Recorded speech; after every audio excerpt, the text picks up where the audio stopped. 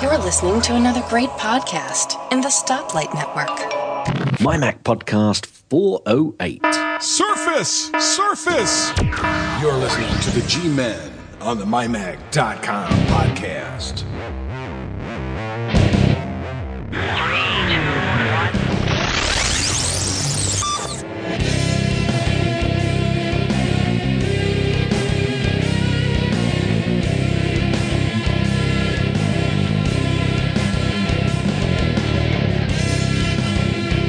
And welcome everyone to the MyMac.com podcast. As Gaz just said a moment ago, this is number 408 in the continuing, I don't know, what would you call this, Gaz? Madhouse? Insane Asylum? Madness. The continuing madness. It's like the madness of King George or something. I think that's what. It just never ends. Speaking of never ending, Gaz and I were on the IMP podcast last Sunday. Did you see have you already downloaded that one? Yes, I have. It's 2.5 hours. And I came, and the weird thing about doing that podcast, and this isn't a slam, the time that you're on it doesn't seem that long. And then you look at it later. It's like, oh my God, 2.5 hours! I can't believe, because I came in. I guess it was like a half hour into it already. Yeah, something like that. Yeah, and I had at the end of it, I looked at my watch after we all signed off, and it was like, oh wow, holy moly, 2.5 hours. That's why I tend to, because if you're not careful, actually, you can hang around afterwards and have a bit of a chat, because Stu likes to have doesn't mind hanging around himself and having a chat, and I kind of think, I've got to go now. So I try and cut out fairly quickly, because it was already late for you guys. Yeah. Well, you see, Stu's a bit of a night owl anyway, and I'm not. I mean, I don't mind staying up till 4 a.m, but not on a regular basis. No, that gets a bit rough. It's good. We had fun. I think we had fun. Oh, it's always a blast to do that show, and the best part about that show, and not that we don't also follow this same philosophy. They go down so many rat holes in that show. I mean, you'll start off with a conversation about Tim Cook's dental appointment, and you'll end at U.S.-Soviet relations in 1973, and no idea how it got there. But it just does. Did you see I was quite good at bringing us back? Somebody sometimes has to. Oh, actually, I was quite bad at it, considering it was 2.5 hours long. Well, yeah, but the thing is, Gaz, you get lots of practice on this show. Now, tell me about your son. Oh, yeah. Guy Jr. has now graduated from high school, and he's in his college preparations come August, September. We had gone to his graduation, and I had bought this thing from Belkin. It's called the Live Action iPhone Accessory, and it clips onto the phone, and then it gives you like a physical button, 2 buttons actually, 1 button to take pictures, another button if you want to start shooting video. It sounds like a great idea. The problem was when I went to take my pictures off the phone, I connected it up to my computer through iTunes, and iPhoto started up, and I looked at the pictures that were there, and none of the graduation pictures were there. And it was like, you gotta be kidding me. So I was, I told my wife, I said, well, it looks like, all those pictures I took, none of them turned out. And then I found out after you got up off the floor, after she'd stopped hitting you. Yeah. Well, yeah, I made sure that I called her to tell her that. And then I was in a different state. Of course, some people say I'm usually in a different state of mind, but that's a whole nother thing too. As it turned out, what this does, and because there's an app that goes with it, and as soon as you hook this thing in, anytime you start the phone or bring it out of sleep, this app comes up. Right. Well, all the pictures you take don't go into your photo library on the phone. It goes to like this custom, library that this app makes. And it's like, wait a sec. And in order to get them off, you've got to like start clicking all of them and move them over to your. Oh my word! Oh, it was. Is there not a select all or something? No. No. And if you choose too many of them, it doesn't do anything at all. It just sits there. That's not good.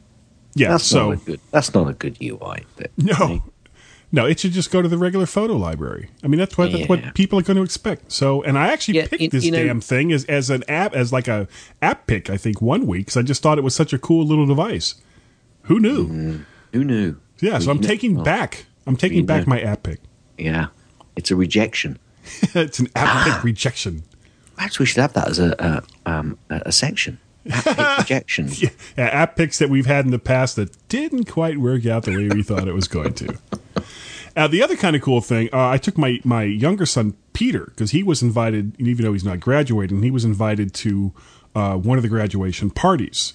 Yep. And I dropped him off, and when I came to pick him up later, I walked in, and do you guys have the Spy Spoof cartoon Archer in the UK? We may do, but I'm not aware of it. Okay, I think it's on Cartoon. I watch it all the time, and I've got like all 3 seasons that have been available on iTunes in iTunes. I really love the show. Okay. Well, the guy that actually created the show, his name is Adam Reed, and he was at this graduation party that Peter was at. Cool. Yeah, so I started talking to him, and it was like, oh yeah, we do this podcast, and we've got about 40,000 people that download it each week, and we would love to have you on the show. And he kind of looked at me, and he was like, well, this is a Mac podcast? And he's like, I said, yeah. I said, you guys all use Macs? He said, oh yeah, we all use Macs, but wouldn't you want someone that's like actually technical? I said, no, you don't get it. This is the anti-tech Mac show. So anyway, I gave him, I told him about the podcast and wrote down the name of it and gave him my email address. Who knows? He may contact me. He may not. I'll probably try to contact him in the not too distant future. Make sure, see if he remembers me or not, if he was just blowing me off. And well, you should have told him that you've got the Prince of Northampton on the other end of the line. That would have been, that would have enticed him. Oh, that's right. We have him on all the time. Now, who is that again?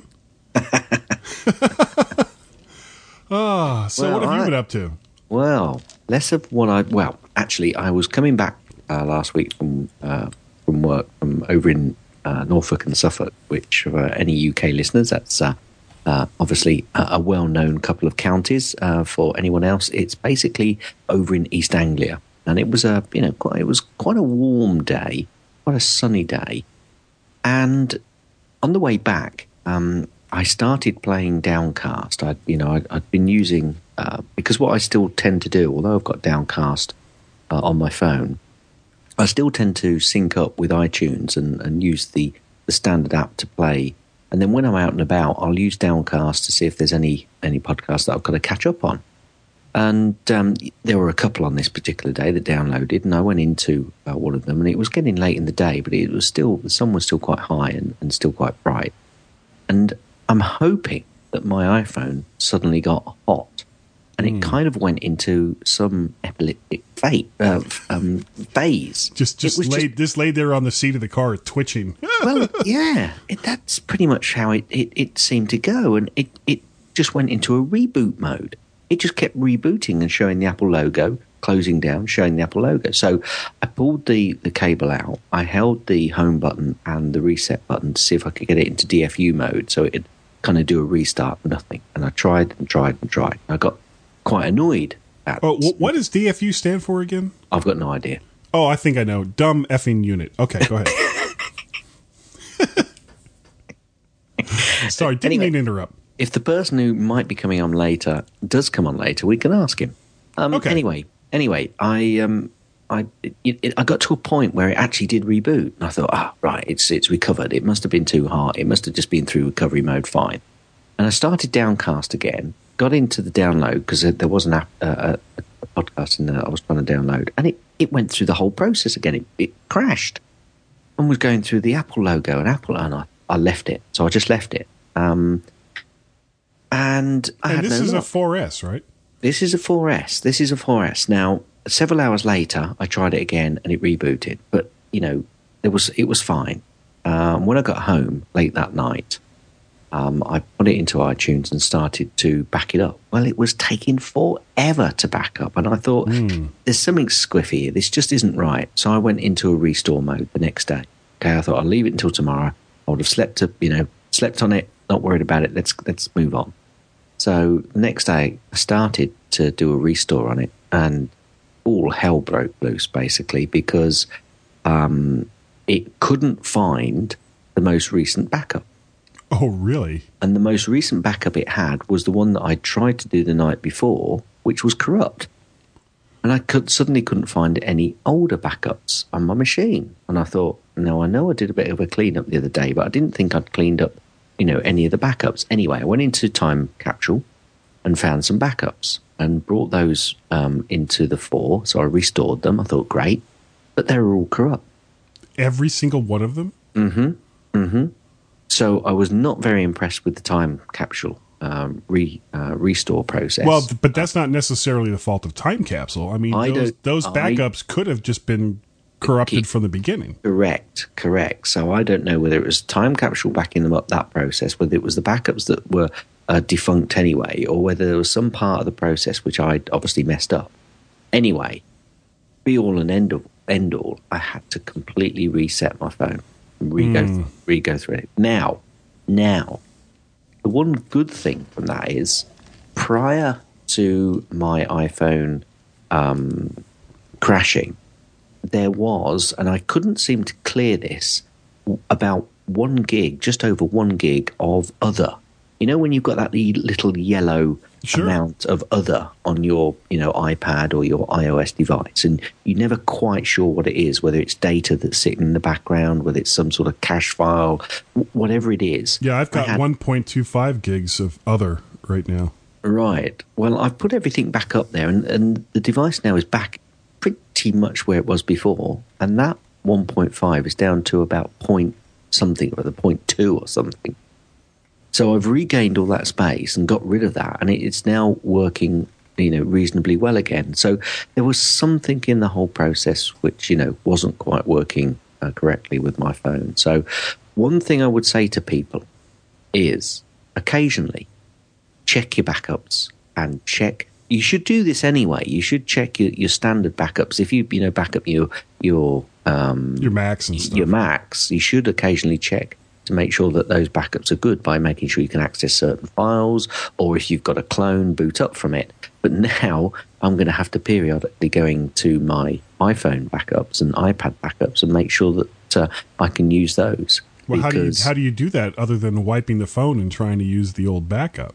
Well, at least, yeah, but the one thing, if I do a restore, the one thing that I did note is, because I did it kind of twice. I did it once and I did it again. Now, I think you'll find that if you do it once, you'll actually be able to get back to a state of where you were if you then stop the process, i.e. if you have a look at those backups, it'll at least tell you whether they're corrupt or not. But that is a fair point. And again, we might be able to ask the person that's coming on later what is the best way to check that. Maybe. Hopefully. If not, I'm going to have to do some research and come back to you guys next week. So what's this? You're getting close to finalizing your updated website? Yeah, as you know, Caught you in mid-drink, didn't I? You did, yes. I was just having a sip of my beer. Yeah, I'm getting very close to completing my revamped Gazmaz.com website, because obviously Mobile Me will be finishing in about 12 days or so. I think 12, 14 days, something like that. Yeah. And well, you know what we need to do as like a good second section of the show is to and I think we did this once before, but talk about some of the options that people have for like easy to use website creation. Yep, we can do that. Yeah, we would talk about iWeb, but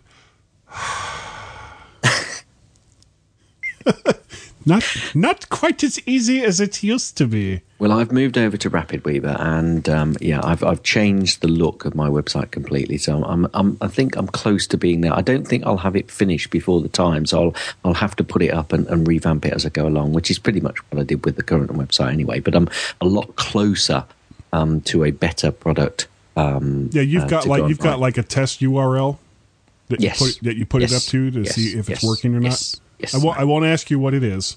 No, you won't. Well, you can, but I won't tell you. Right. Well, at least not on the air. Or maybe not at all. I don't know. Correct. Anyway, so I'm nearly there, and obviously once I'm up and running, I will announce it, and people can go and have a look and have a laugh. And be amazed. Be amazed. Yeah, well, I don't know about that. Okay. Okay, let's move over to the mymac.com website. Okay. Everyone, please remember that you can help MyMac and the Stoplight Network by clicking on the Amazon affiliate link at the top right of the MyMac website or the Stoplight Network website. It doesn't cost you anything, and it helps out the podcast, and you get all your regular good Amazon stuff. Now, I don't know whether you should take the first Yeah, one. I'll take the first one. This is the iHome iDM5 wireless keyboard, not for your desktop Mac, by my brother Larry Grinnell, who I'm going to see next weekend, as a matter of fact. Cool. Now, this isn't about Larry's stupidity and embarrassment. Now, please remember, this is what Larry wrote. He says he could fill volumes about that. No, it's about a really neat Bluetooth keyboard with USB ports for charging USB chargeable devices, an audio amplifier, and decent quality speakers, and Bluetooth connectivity. However, there's more to this device than meets the eye. You'll have to read Larry's review to find out. He gave it a MyMac review rating of 8 out of 10. Next on the website is the Ruckus Solar Bluetooth sound system. This is actually a video review by Elisa. You say Pacelli and I say Pacelli. I had to wait until you said the first name. I That's know right. I knew what you were waiting for. This system works with smartphones, tablets, laptops, and computers that have Bluetooth connectivity. So go and watch Elisa's video to find out more. Next up is the Lower Pro Urban PhotoSling 250. I actually got my son Peter and this was one of the ones I was actually looking at. It's a like a sling bag for all of his video stuff. This is the Sling 250 review by Kurt Blanchard. I got his name right that time. I can't believe it. Lower Pro has developed a unique solution, the Urban Pro Sling. Go on over to mymac.com and check out what Kurt wrote about the unique solutions that this solves. 3 Geeky Ladies. Episode 2. Yep. The ladies discuss various health and fitness apps and websites, despite Vicky's aversion to exercise apps. It's Should be a good Vicky Stokes.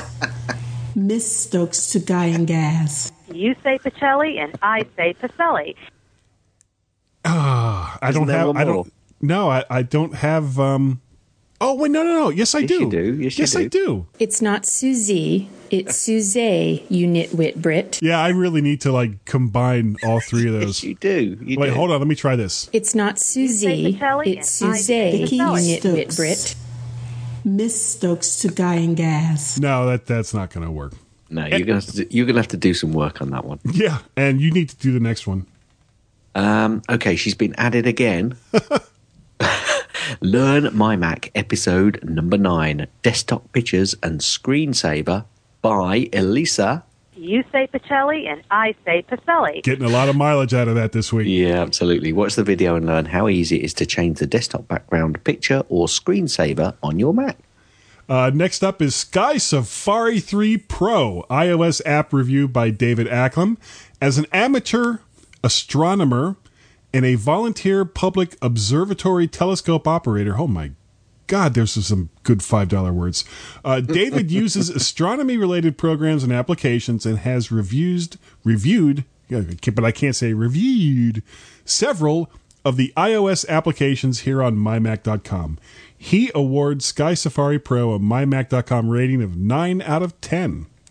Yeah, that's an interesting read, that one. Next is Replay. That's a retractable audio cable. It's a review by Kurt Blanchard. If you have an audio or headphone jack in your car, this little retractable audio cable will do a nice job of simplifying your cable clutter.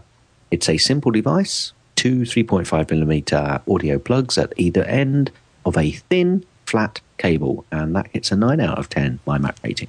And we have Wi-Fi Safari, Tech Fan Podcast number 81, which I haven't yet had a chance to listen to, unfortunately.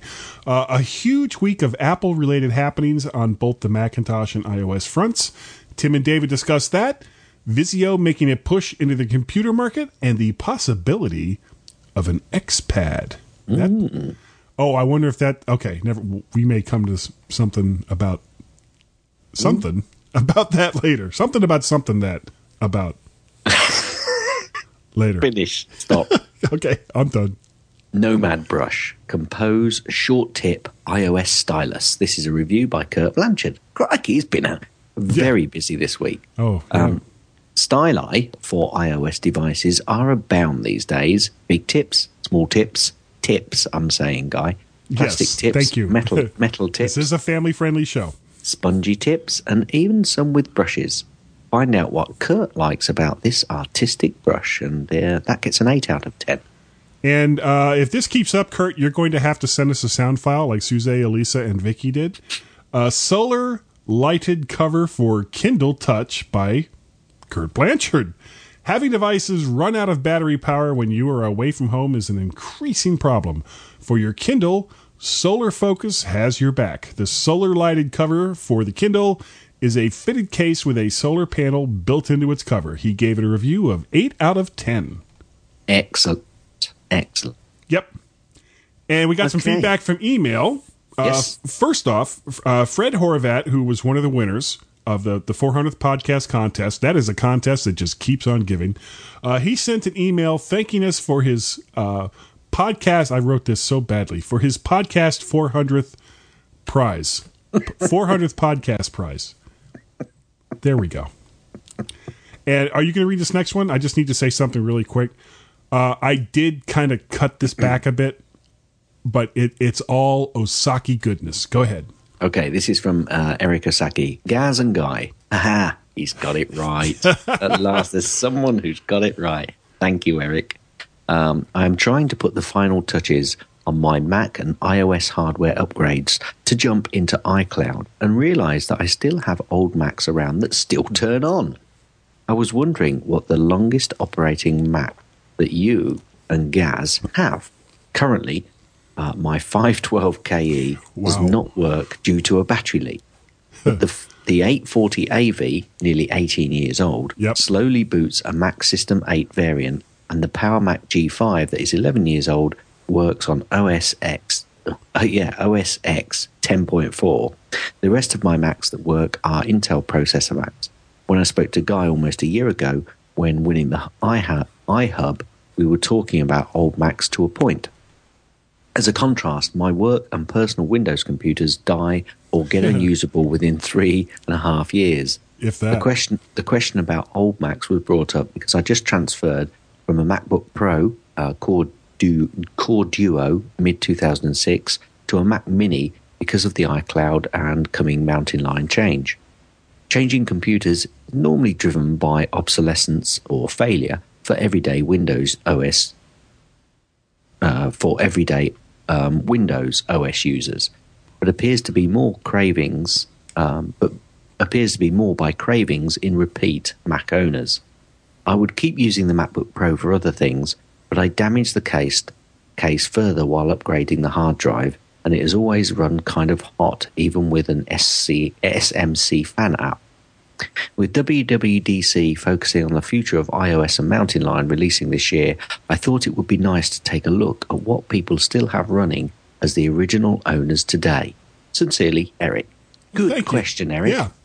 The oldest Mac I have that is still running, or that I could still run, is a It's a PowerPC G3 desktop. Now, at the time, Apple basically had two different kinds of cases as far as the desktop goes. They had towers, which were, like the 840 AV that he was talking about.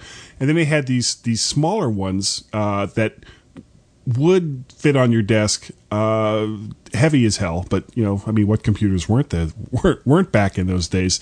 This was a PowerPC 300 megahertz. It had... old-time Mac users know what this is. The Wings AV ports on the back, which were RCA jacks for both video and audio in and out. And I actually used to use that computer quite a bit for video editing way back in the System 8, System 9 days, and it was Crash City. I mean, you say anything you did, you immediately saved, because if it crashed, it would take all the work you had not saved with it. That's the oldest, and I still have it's a G4 Power Mac, a Quicksilver G4 Power Mac that I used to use prior to getting the 24-inch iMac that I had prior to getting this old Mac Pro. That's like almost the oldest computer I have too, is this current Mac Pro that I'm using that I can't use for Mountain Lion. But I feel so inadequate. Why? Because, what do you got? Well, all of my machines are Intel. Yeah. Well, you joined up after the switch, right? Yes, I did. But no, it was just around the same time. Or was it? No, it was after. You're right, it was after. However, obviously, I did buy a couple of second-hand machines, which were still PowerPC machines. But as I moved onwards and upwards, I basically got rid of them. I don't tend to keep my machines. I'll tend to get rid of them and sell them to upgrade. I've had, I must have had. Let me just count them through. I've had 1, 2. I mean, I started using Mac in 2007, and I've had 1, 2, 3, 4, 5, and we've currently got 4 machines. So I've had 5 machines and got through them, and none of them have been binned. They've all been sold on and moved on. So yeah, I don't tend to keep the older stuff. I tend to just get rid of it and move it on for some other sucker. Yeah, I actually don't know why I kept that 300 AV model. I think maybe because at the time I was thinking, if I ever need to go back and use these old video editing apps, and there that computer has sat since about 2002. It is funny though, Guy. A lot of people do use, they keep their old Macs running to do a job. So it's not like, I'm not getting rid of it because it's not doing a job. I just, I'm just, You got something faster.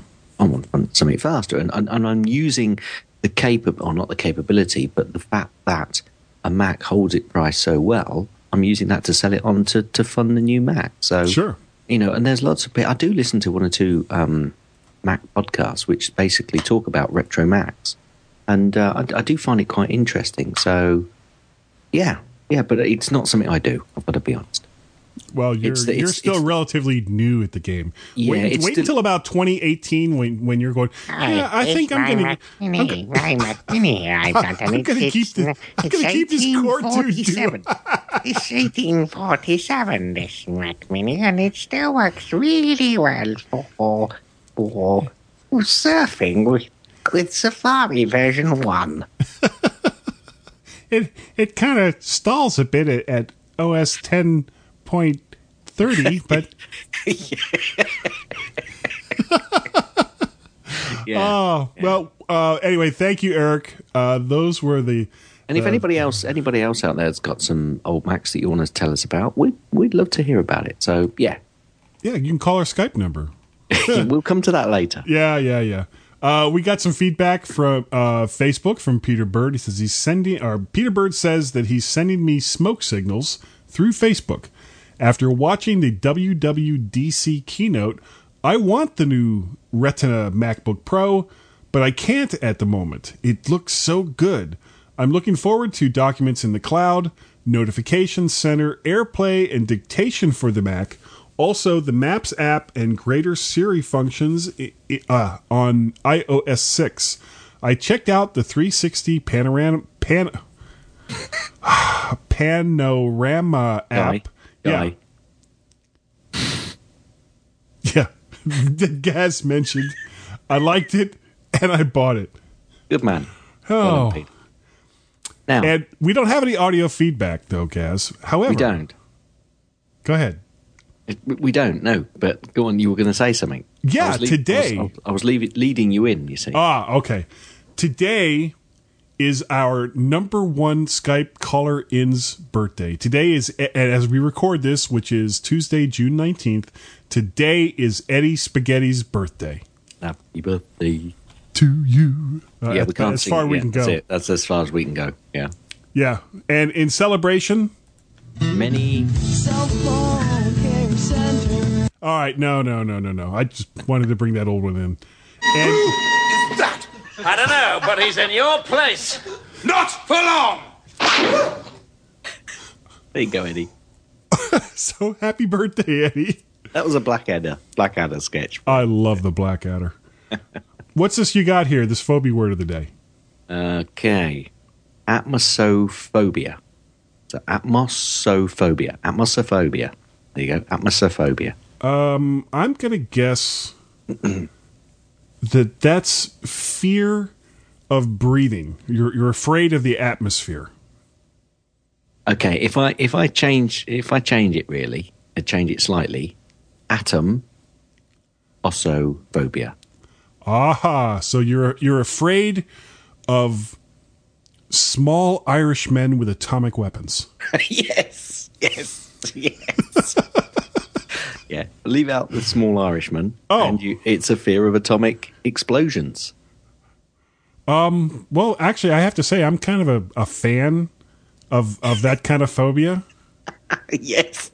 I was going to say, the reason I put it in there was going to say, isn't everybody? Yeah. It's not like I got up this morning and said, you know what I could really use today? A good atomic explosion. But I have a fear of them. Yeah. Oh no, there it is. Oh, man. Oh, Gaz, get us out of here. Okay. Stand by and stand by and keep standing by, and we might even be right back.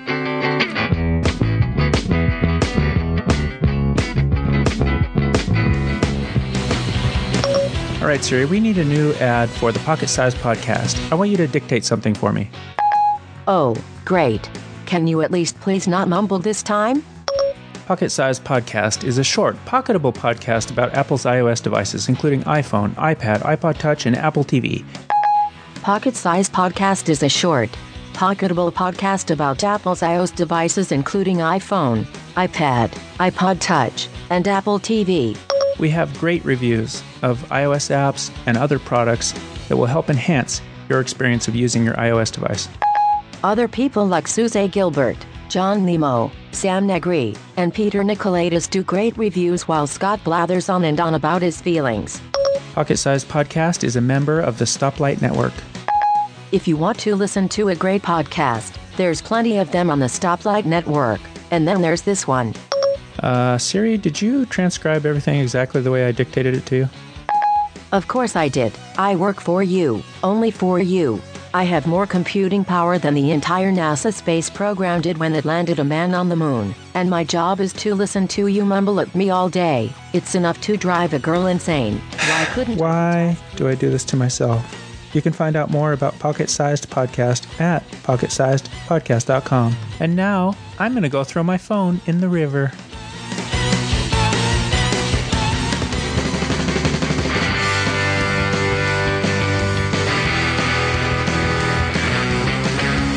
More sound clips than any iTunes library. The G-Men on the MyMac.com podcast. And welcome back to the second segment of the MyMac.com podcast. We have a special guest in the studio, in the MyMac.com studios, sitting, because Gas, of course, is just sitting here to my left. Yep. And it's a really, really long desk, probably 4,000 or 5,000 miles long. And I managed to extend the desk to the right about another couple of hundred. How many miles are you from D.C., Tom? Oh, I have no idea. It's probably in the neighborhood of 400 or 500 miles. And I'm sure it's more than that. Well, we have Tom Schmidt from First Tech and MyMac.com. We were able to finagle him onto the show this week. And we wanted to ask you about what your feelings were on the WWDC event that took place last week. And I know this is kind of now it's kind of an old topic, but we weren't able to talk about it last week for various reasons. So get a little bit in now. You say it's old, Guy, but sometimes it's best just to leave these things a little time so you can digest them. Sometimes after the euphoria of a keynote, an Apple keynote, and the hiatus that happens around it, then sometimes it's best just to leave it for a bit and then look at it a little while later. So it should be good. Well, I'm all about the now, baby. Oh, don't we know it? I'm sorry, what were you saying? What? I'm confused. Google says it's about 1,100 miles. Oh, okay. So let's see. So it's about 4,000 miles to the left for Gaz, and about 1,100 miles to the right for Tom. So you're both going to have to speak up. Hello. So what did you shout out to the Queen? What did you think about WWDC, Tom? Was there anything that like really just grabbed you by the hair and said, "Look at me"? Well, the most interesting thing that I saw was on Monday. If you looked in the online store, the Mac Pro was marked as new, and if you looked on Tuesday, it wasn't. Yeah. Yeah, that's because somebody realized that a paint job doesn't make it new. What was it? Somebody said they oh, you said it, that they went from gray to silver. Yeah. I'm surprised, actually, Tom, that you didn't, first of all, bring up the new Retina-based MacBook Pro and its inability to be serviced and updated. That, I think, is being blown way out of proportion. It's not that it can't be serviced. It's a little bit more tightly wound than the MacBook Air, in that the display housings are actually a part of the display panel rather than a display panel being installed within a display housing. That's kind of a unique thing with it and an innovative thing that no one's done. So you've gotten some product information at First Tech from Apple on it, or is this from what you've learned while perusing various sites online? Oh, mostly just from people chattering about the iFixit teardown. iFixit actually did 2 teardowns.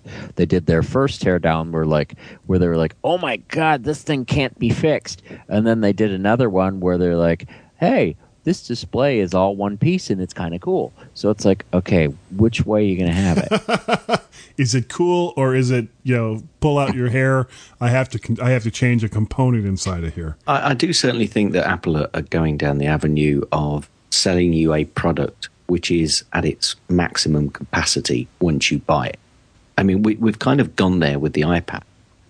We've certainly gone there with, to a certain degree, with the MacBook Air. And I think that's where they possibly are thinking of moving most of their product. Well, Tom, do you think that this obsession with thinness, which is, Apple kind of really started this whole thing with it being, super thin, and it wasn't the MacBook Air or the iPad. There was a previous product where they were like, it was talking about the iMacs, as the various generations of iMacs came and went. One of the things they kept emphasizing in their product literature was, look how thin this machine is. Do you think that this obsession with having thin products is detrimental to basically what the product is about? I don't know that it's detrimental. It is sort of a signature, if you will, of how Apple does things. And if you look at all the like HP has a notebook that looks like the MacBook Pro, all the different Ultrabook PCs that look so much like the MacBook Air. It's monkey see, monkey do. Everybody is going thinner. Apple's leading the way on that. But is that necessarily a good thing?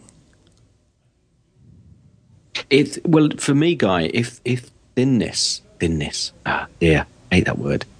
If that means that a product is lighter, certainly from carrying a product around perspective, yes. If you're having to do a lot of traveling with a device, then its weight is far more important to me than, I suppose its bulkiness has, a key point in that process as well, but certainly its weight and not being quite as bulky makes it a much more user-friendly device when carrying it around. Right. Yeah, but not so much when you're using it, though. But the driving force for a laptop is how portable it is. And the thinner it is, the lighter it's going to be. Okay, so do you think that this is a good thing, or do you think that at some point it's already starting to happen where you're trading performance for, and we'll call it a feature, for how portable a device is? The thing that's prevented them from making things thinner are the connectors. They came out with MagSafe 2, which is a thinner, wider MagSafe connector. They dumped the optical drive, which allowed it to be thinner. The memory slots also help with that. The more the connectors go away, the thinner it can be, because a soldered-on chip takes up a lot less room than a socketed one. But doesn't heat also play a factor in this? Heat is more about the airflow and the channels as opposed to thin. The thinner it is, the easier it is to control the airflow. I would have thought it would be the other way around. Yeah, but if it's also thinner, Guy, I would say that you've probably got quicker access to that outer body, because it's really the body that they're now using as a heat sink, isn't it?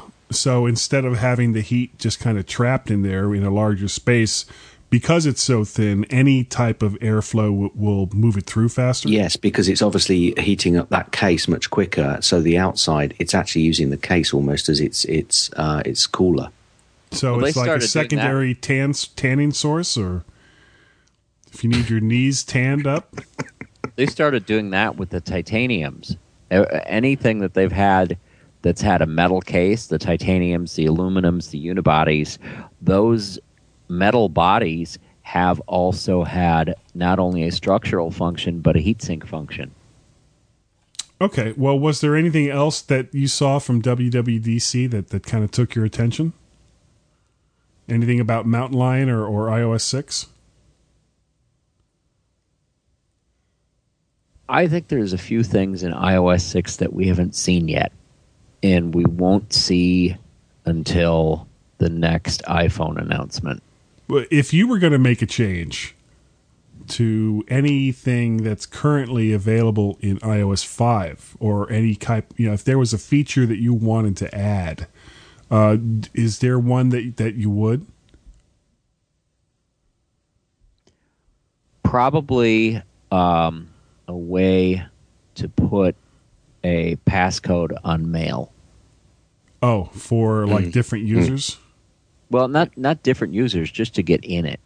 The way iOS is set up, it's not a multi-user system. I mean, it can be because it's Darwin at the core, but it's geared for simplicity, single user, shared device. But I've noticed a lot of people who want to, make the device itself available for the family, but they don't necessarily want everybody to be able to get at email. Okay. Now, I've actually got something which I'd like to mention on there. Sure. And I got a few responses actually on Twitter saying that they'd like that as well. And I said, do you know what I'd like is a location service in iOS that turns off the lock screen when I'm at home. Oh, so that you don't have to enter a password? Yeah, when I'm at home. And somebody else said actually they'd like that same functionality when it's plugged into their when it's basically charging, when it's plugged into iTunes. Now, obviously, ideally what you want is to have the option that you can turn that on or off, because some people may still want that lock screen on when they're at home. Well, with two teenage boys, yeah, I like the lock screen.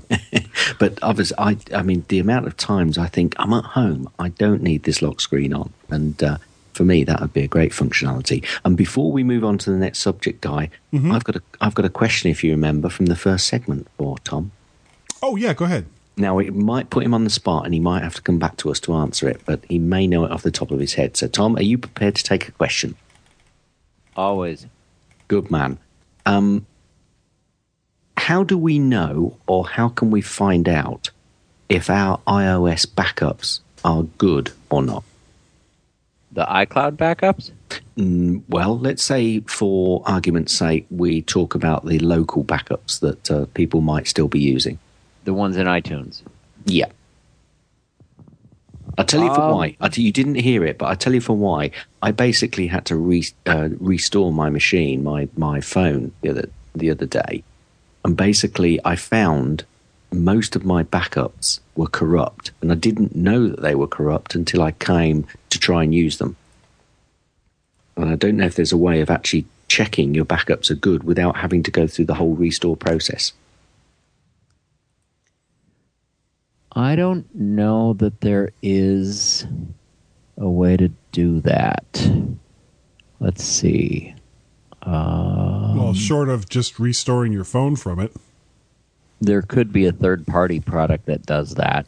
I can't say I'm aware of one. Okay, well, if you were a developer, would you be able to use the iPhone or iPad simulator to test a backup? No. You see, that would be kind of cool. If you could have a program that gave you like a virtual iPhone or a virtual iPad, and you could use like all of your apps and stuff on it on your Mac OS. Yeah, I think without us obviously hanging on this too long tonight, that's a little bit of homework for us for next week. So, that's one that's stumped me earlier. Well, for one of us. Yeah, for me, yeah. And if anybody's got the answer to that, or Tom, if you come up with the answer, then let me know and I'll let the people know next week. I'd search Mac Update for iOS backup or something like that, and then you might come up with some third-party product. It wouldn't be anything that would be available in the App Store. I doubt Apple would approve that. No, probably not. No. Okay, next topic. Microsoft had a big announcement this week, and I know this is the My Mac podcast, but this actually is going to have quite an impact in one way or another in the iOS atmosphere. And I think, Guy, this will have a bigger impact than the Android devices. Yeah, well, I wouldn't argue with that either. And of course, we're talking about Surface for Windows 8, the tablets. Now, there's two different kinds. There's Surface RT, or Surface for Windows RT, which is supposed to be Windows 8 that's going to run on ARM chips. And then there's Surface for Windows 8 Pro, which is going to be a typical, I'm guessing, 2-core Intel Core i5, the Ivy Bridge processor, and you'll be able to run, for whatever reason, for if you wanted to do this, run your typical regular Windows desktop applications on a small tablet. And tell you what, let's talk about that first. The Windows 8 Pro tablet. This is something that Microsoft has been pushing for 10 years. And it has been an abject failure almost from the very first time they tried it up until and through when Apple introduced the iPad. And in my opinion, the biggest reason for its failure isn't the hardware, which is typical, PC laptop style hardware.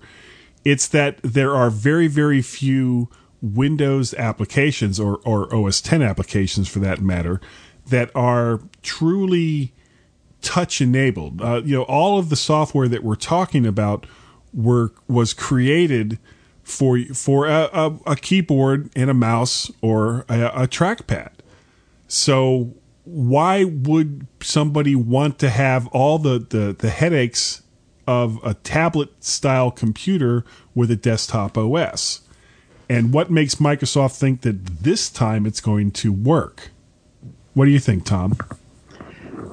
My understanding, and I really haven't heard or read too much about it, and at this point, I consider the thing just, vaporware. I mean, I'll believe it when I see it. But what I've heard is that Office is included with it. And if that's the case, then that's something that certainly would appeal to the enterprise. Now, oddly enough, the Windows 8 Pro tablet, according to what I've been reading, isn't going to be, or Office isn't going to be on the Pro tablet, but they are going to include it in the RT tablet, the ARM-based tablet. Okay, I thought it was both.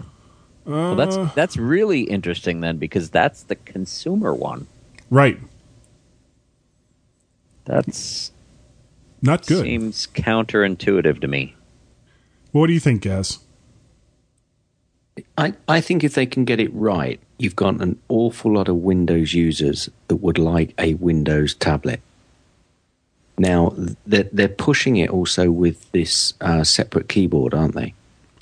Yeah, which is very, very similar to a keyboard that's available for the iPad, whose name escapes me at the moment, but it does kind of a similar thing. Where it's like a smart cover with a keyboard. Yeah. Absolutely. However, I don't think you'll have to correct me here because I've not actually tried this. If you have the keyboard connected to or if you have the iPad and you connect it to a Bluetooth keyboard, when you're using the keyboard, presumably the keyboard has to show on the iPad screen? No. It doesn't. Okay, that's fine then. Okay, that so oddly enough, there is on the keyboard that I have for my iPad, Logitech unit, there is a button that I can hit that will bring up the on-screen keyboard. Right. Which I always thought was very weird, but okay. Right. So you can have it either or. Okay, that's fine. Well, yeah, that's something that's built into iOS. I have the original iPad keyboard, and it's got that. I personally think this is an admission with the keyboard and the way that they're still having to use the interaction with a third-party device.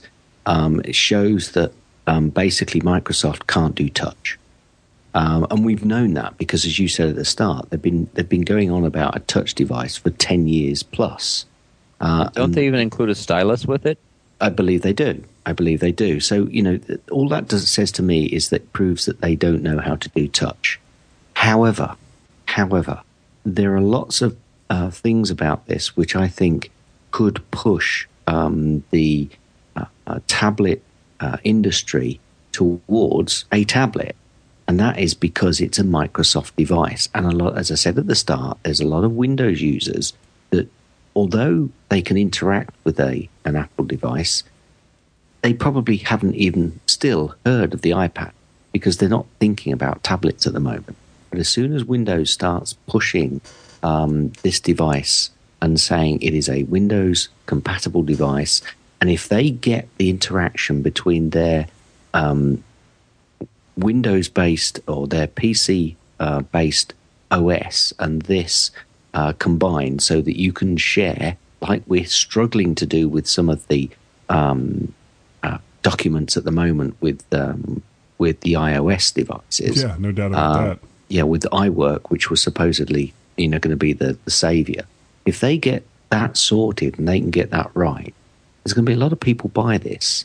And to be honest with you, a lot of people, I don't think it's an iPad killer, but it might actually be an iPad pusher. i.e. it'll really start to make Apple think about where they've got to go with their device. I don't think it'll change the operating system at all from Apple, but it might create a scenario where at last we've got some competition in this space. I think a lot of it is going to depend on not so much, and this is something that a lot of Windows geeks don't understand. People really don't care about specifications. And that's very true. Your overall market, they don't care about specs. Maybe that's why they didn't say anything. Oh, they did. They talked about specs when they brought these two out. Gigahertz and things? Yeah. Well, no. Well, I mean, not to that level, but they did, like, for example, for the Windows 8 Pro tablet, it's an Intel Core i5. They talked about the weight, the thickness, 10.6-inch clear type full HD capacitive touch panel. the battery and some of the ports that it has. It's going to have a micro SD slot, USB 3, mini display port, blah blah blah blah blah blah. The big thing that I think will determine whether or not the Windows 8 Pro tablet is a success, and it was part of the reason why I wanted to split these two up, is going to be how successful Microsoft is in implementing Windows 8 overall into not only the consumer market, but more importantly, because this is their core, the business market. And from the few hints that I've seen and some of the screenshots that I've seen of Windows 8, there's a lot of people complaining about what this operating system looks like, especially after the huge success that they had with Windows 7. They do seem to go every other. Yeah, well, I mean, XP was around for, 10 years? And then Vista came out and was like total flop. And then Windows 7 was like a slam bang miracle. I just kind of have to wonder if Windows 8 is going to be their next Bob. Not even so much Vista, but I mean something as horrible as what Microsoft Bob was, for people that know what that was. You got me. The thing that I noticed about it is that the start menu is gone, and the Metro thing is grafted on top of that. And once you get into the main Windows interface, it's not obvious how to get back out to the Metro/start menu thing. Right, where you can actually see other possible applications. Right. I stumbled across it by accident. You go in the very lower left-hand corner, and there it pops up. But there's nothing in that corner to show you it's there. Right. So do you guys think that there could be, some kind of pushback against Windows 8? And if there is a pushback from Windows 8, the business community doesn't pick it up. And other than people buying, new computers that have Windows 8 on it that are too lazy to put something else on it. I think a lot of the business industry won't take up Windows 8, but they'll probably take up Windows 9. Yeah, you think that they'll go back to a more standard interface for Windows 9? No. I think Windows 9 will be a much better operating system for the fact that they've had to go through Windows 8, and there will be a lot more industry or business-driven functionality and normality driven back into Windows 9, or more people will be used to the interface. I think it's too early to say that there would be a pushback. I mean, just going back to that start menu example for a minute, think back to the early versions of Mac OS X when the Apple menu was smack in the middle of the menu bar. I never even saw that.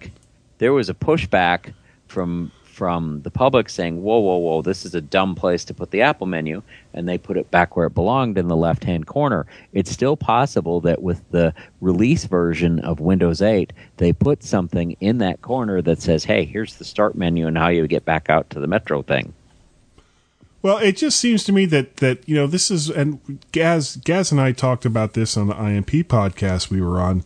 This seems to be more along the lines of Microsoft's Windows Everywhere strategy, where they want people to have a similar type experience using Windows, no matter what type of device it is that they're using.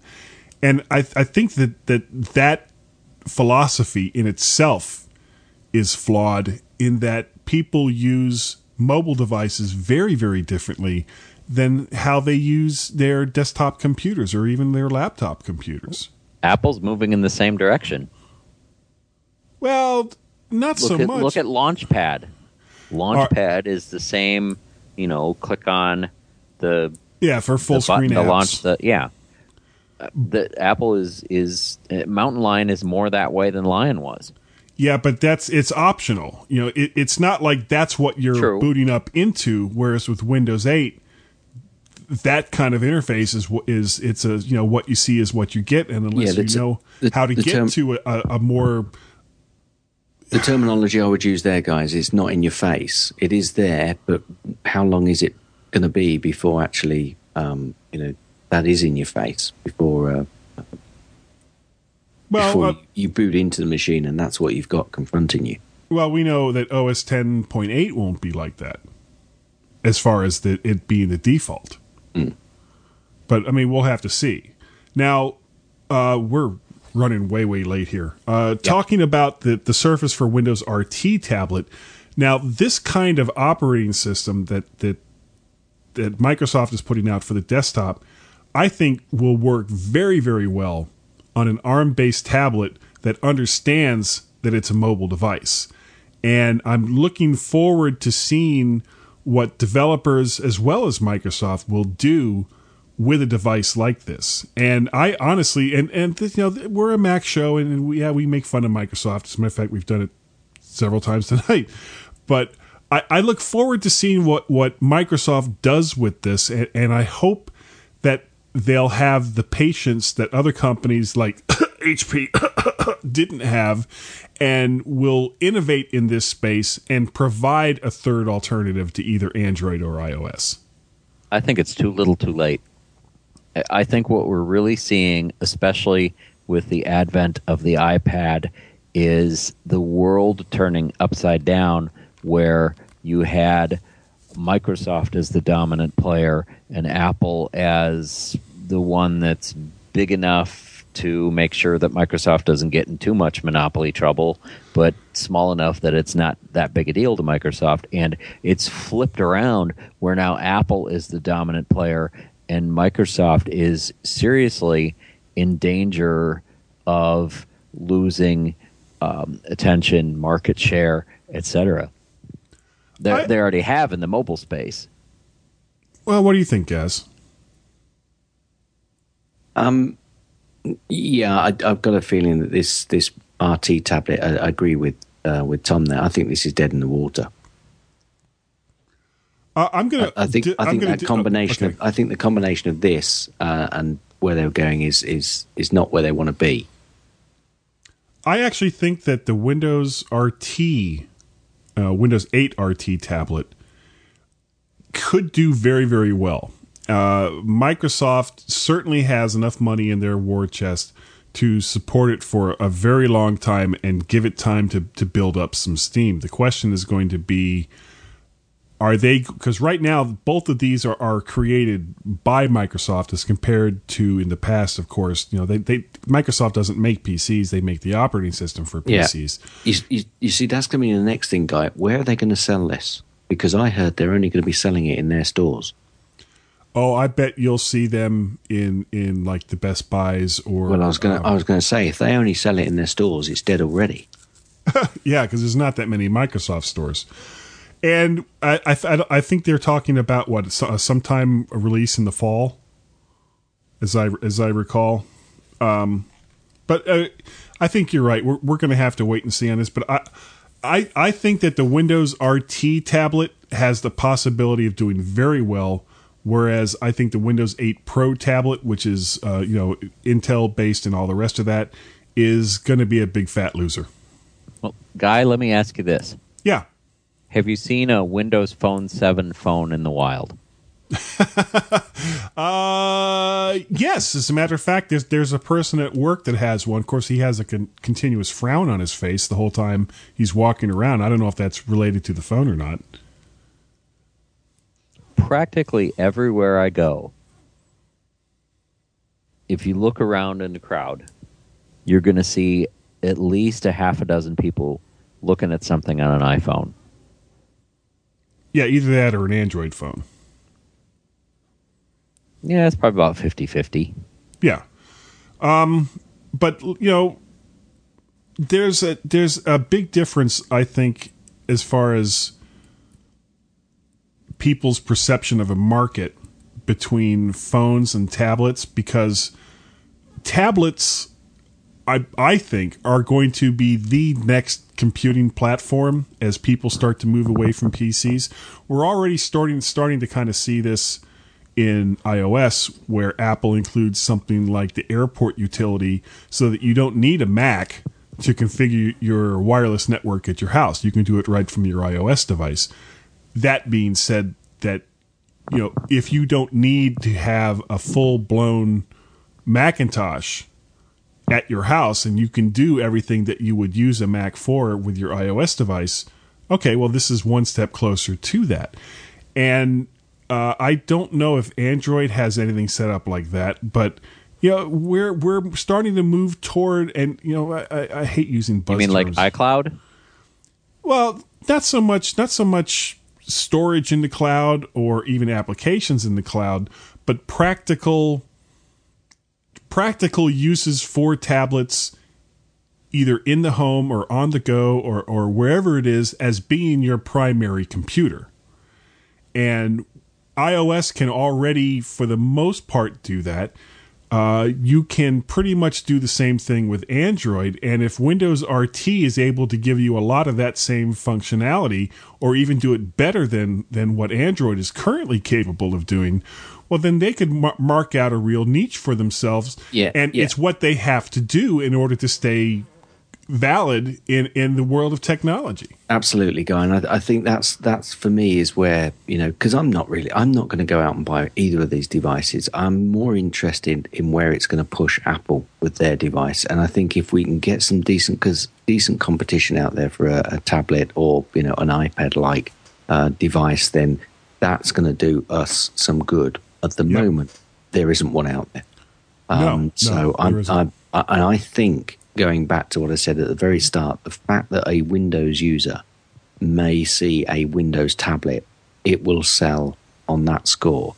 Now, they may have to improve it for that user to get any functionality out of it, and eventually they will do, because this is precisely what Microsoft are good at, and that's copying. Yeah. Start your photocopiers. The way Apple treats that stuff, though, is they don't look at the competition as the competition. No, they compete with themselves. I mean, yes. look at the original iPod target. Nano eating the market share of the iPod Mini. They leapfrog with iPhones every 2 years. They're going to start doing the same thing with iPads now. Yeah, I can see that, and unfortunately, guys, we really need to take a break and move on to the next segment. So, Tom, do you want to take us out? Stand by, and we'll be right back. He does that well, Gaz. He almost does it like this. Stand by, and we'll be right back. And we will.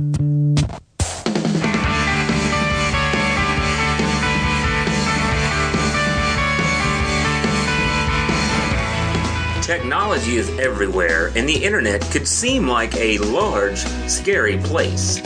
Well, let TeacherCast bring it into focus for you. TeacherCast.net features the best in app reviews, screencasts, how-tos, and so much more. TeacherCast.net is also available in the App Store. Be sure to check out TeacherCast, because students aren't the only ones with a lot to learn.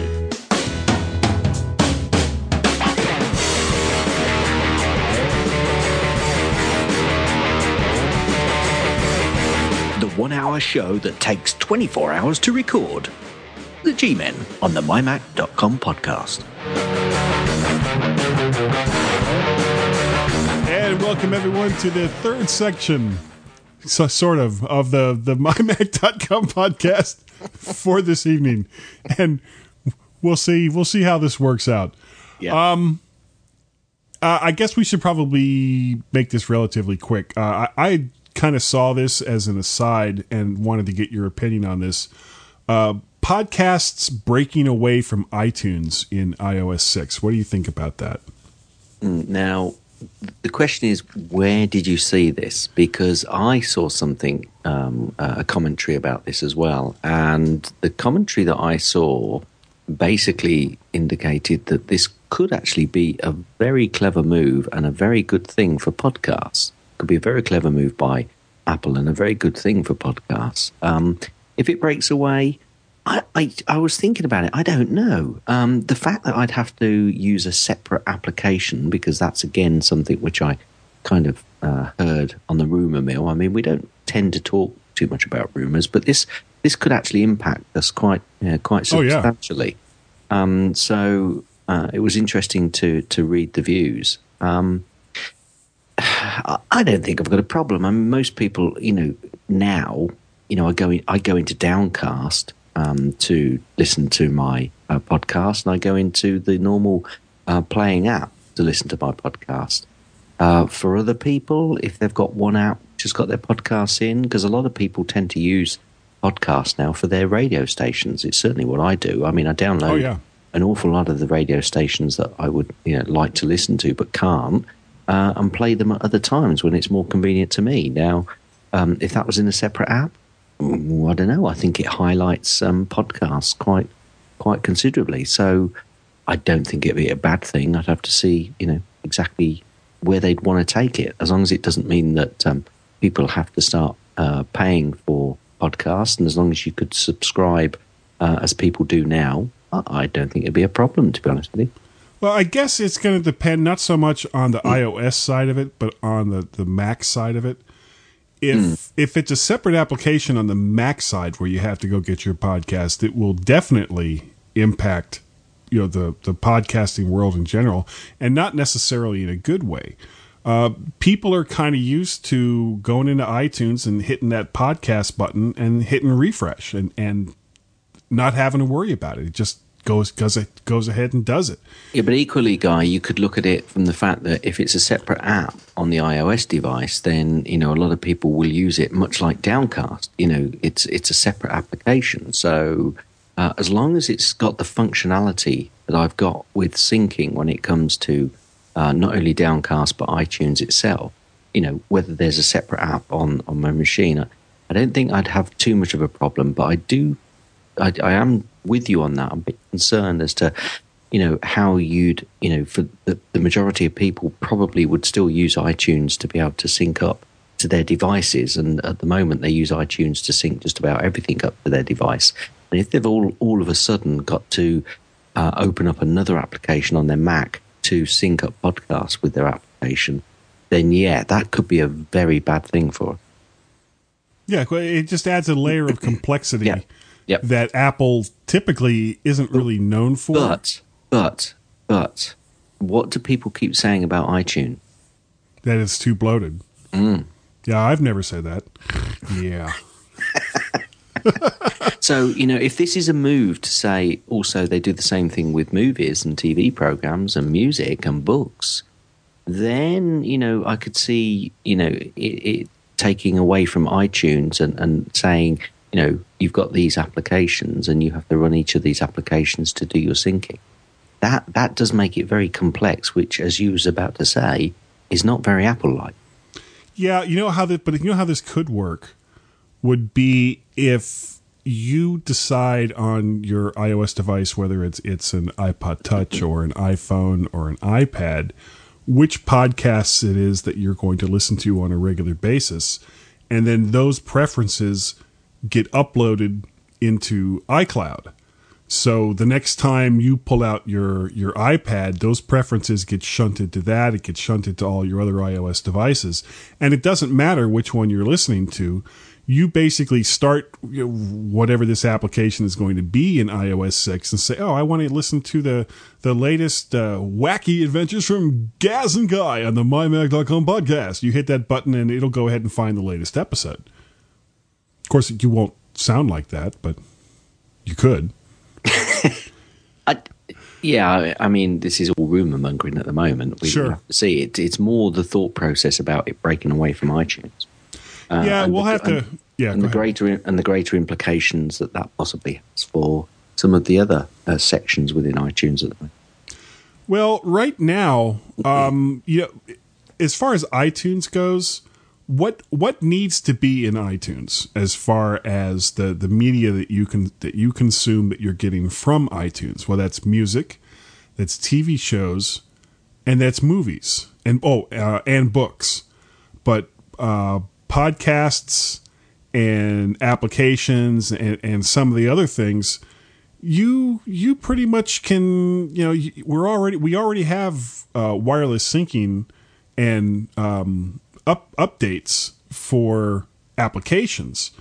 So is this Apple's move to start to get away from iTunes and basically have you update everything that you do in iTunes from the cloud? iTunes becomes like a virtual type of program where you don't even have it on your computer anymore. Yeah, possibly. But you see, there I are would like some, that. Yeah, but there are some podcasts, and especially from iTunes U. I don't know how they deal with that. Whether that would stay separate, because I still deem iTunes U a bit of a podcast area. Well, who's hosting those files? Does Apple host the iTunes U files, or is that done by the universities? Because they don't host podcasts. That's just a feed. Yeah. So we'll have to wait and see. I mean, if it's a step to improve iTunes and not the only step, I think I can welcome it. If it's a step to get podcasts out of iTunes because it's not making them any revenue, that will be a bad thing. Yeah, I at this point, because I don't think iTunes is considered a huge revenue source. I mean, as far as the content that people buy into Apple's pockets, I think it's more of a way to say, look at this great app we have that syncs your mobile devices, and all this content that you can get for it. Because I mean, what they're getting out of it isn't really that much when you consider how much they make from the hardware. Yeah, I don't know about the figures on that. I might have to dispute that statement slightly. I don't know, unless I saw exactly how much they're making from all the content in iTunes. I couldn't say either way on that. But I mean, it's always deemed to be that iTunes is a conduit to them selling the hardware. And here's precisely what you said. Here is the conduit to all of your media to get onto your hardware that you just spent lots of money on, and we've made lots of profit. Yeah. Okay, well, I think we've said enough about that. Yeah, we'll have to wait and see. Yeah, what is this wonderful tip you have this week?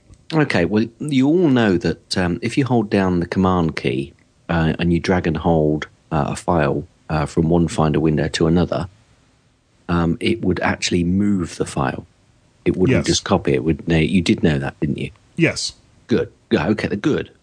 Well, it happens that when you copy a file, especially when you go Command-C to copy it, in Lion at least, if you get to the location and then you suddenly realize that you didn't want to copy that file, but you actually wanted to move it, if when you're dumping it into the new Finder window or the location, if you press Option-Command-V, your file will move rather than just being copied from its previous location. So when you go Command-C on a file, and then you get to the location, you think, I actually wanted to move it rather than just copy and paste it. You can actually paste it with Option-Command-V, and it will actually move the file. Well, that kind of makes sense since Command-V is the keyboard equivalent of the paste command. That's right. But now, what people don't know is if you hold down Option-Command-C, it actually anticipates what the file is going to be in the future, changes it, and then just leaves it right where it is.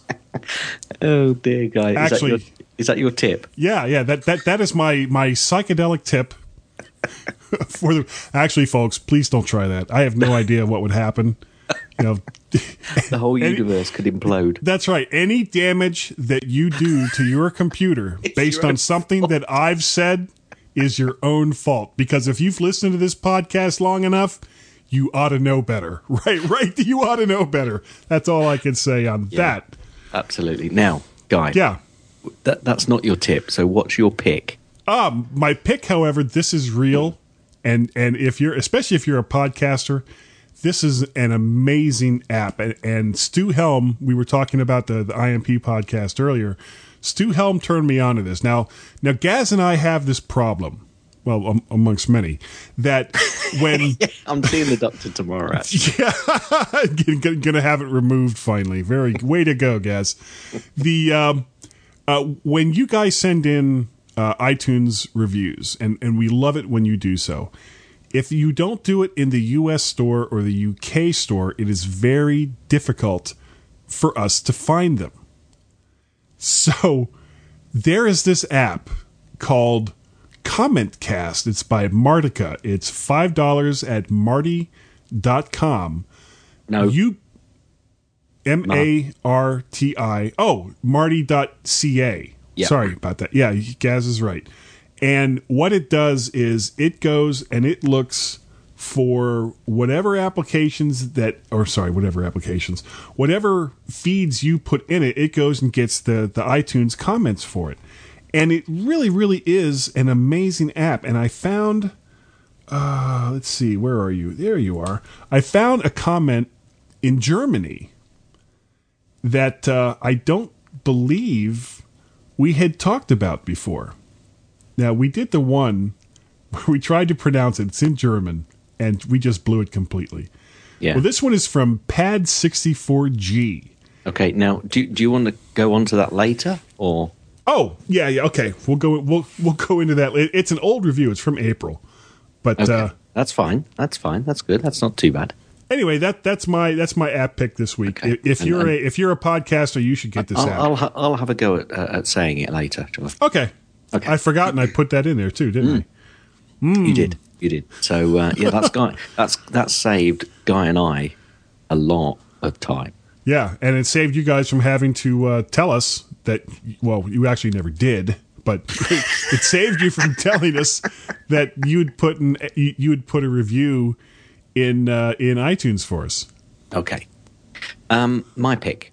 I go into a lot of podcast chat rooms, and if you go into a lot of chat rooms on your Mac, then one of the an IRC chat client that I use for the Mac is called Colloquy. That's COLLOQUY, Colloquy. It's an IRC chat for the Mac, but there's also an iOS version, and I use both. And it's just a great little app. I'm going to put the links into the show notes. And if you go into a lot of IRC chats, you can do so on your iOS device. The app for the iOS device costs £1.49, so it's likely to be about $1.99 for your iOS device. And it's donationware for the Mac. And Colloquy is a great app. It remembers your settings, and you can just put your room references in there. And I like it. I use it a lot, and surprised. I'm not sure whether I've actually mentioned it before, but if I have, tough. I'm mentioning it again now. Yeah, you could probably use that with the chat room in the IMP podcast, or I do. Yes, I do. Allison Sheridan's podcast. Yes, absolutely. And I mean, any number of podcasts which have an IRC chat room. It's not just an IRC chat client. It uses some of the other IRC, not IRCs, but other protocols that you can go into chat rooms with as well. Well, that's very cool. And we actually have a People's Pick this week. Yay! From our good friend Steve Hammond. The name of the app is What Size Mac, and it's from What Size. You can find it at whatsizemac.com. It's a simple shareware tool that allows you to quickly view and reclaim desk space. It's $12.99 at their website, and it's also available at the Mac App Store for $14.99. And now some people may say, no, well, not really. No, not really. Not if you think about it, because in the Mac App Store, you can put it on numerous different devices. Ah, that's true. See that? I think they're being a bit coy there. That's it's the first time I've seen that, but I can understand the reasoning behind it. Plus, they might actually prefer you to buy it through the website. I don't know, because of course, they don't lose that 30%. Exactly. So there's a couple of reasons why it might be more expensive in the Mac App Store. Anyway, I use What Size. I have done for years, and I quite like it. Good. Okay. Yeah. Now, Guy still would like you to go onto the Facebook page and like it, because he is foolish and he is petty, but he knows it, and he just he gets a bit of a buzz if you go on there. So if you're a Facebook user, go on there and he'd like you to like the page, but any comments on there as well. Yeah, now, and that's My Mac Podcast. Yes, My Mac Podcast. How do I say that? My Mac Podcast. I have so many different ways to say it. We're still at 123 likes on that. Yeah, it's kind of died off since the competition. Yeah. You did bribe them, didn't you? Now, this iTunes review, he said the G-Men 5 stars. Oh, well, before you say that, you'll notice that this is not a picture, a screenshot Yes, from iTunes. I did notice that. One of the things that CommentCast lets you do is copy and paste text from comments. Steps back in amazement. I know. I'm sorry. Go ahead. Okay, so would you like to hear my translation? Yes. Okay, here I go. Interessanter Podcast.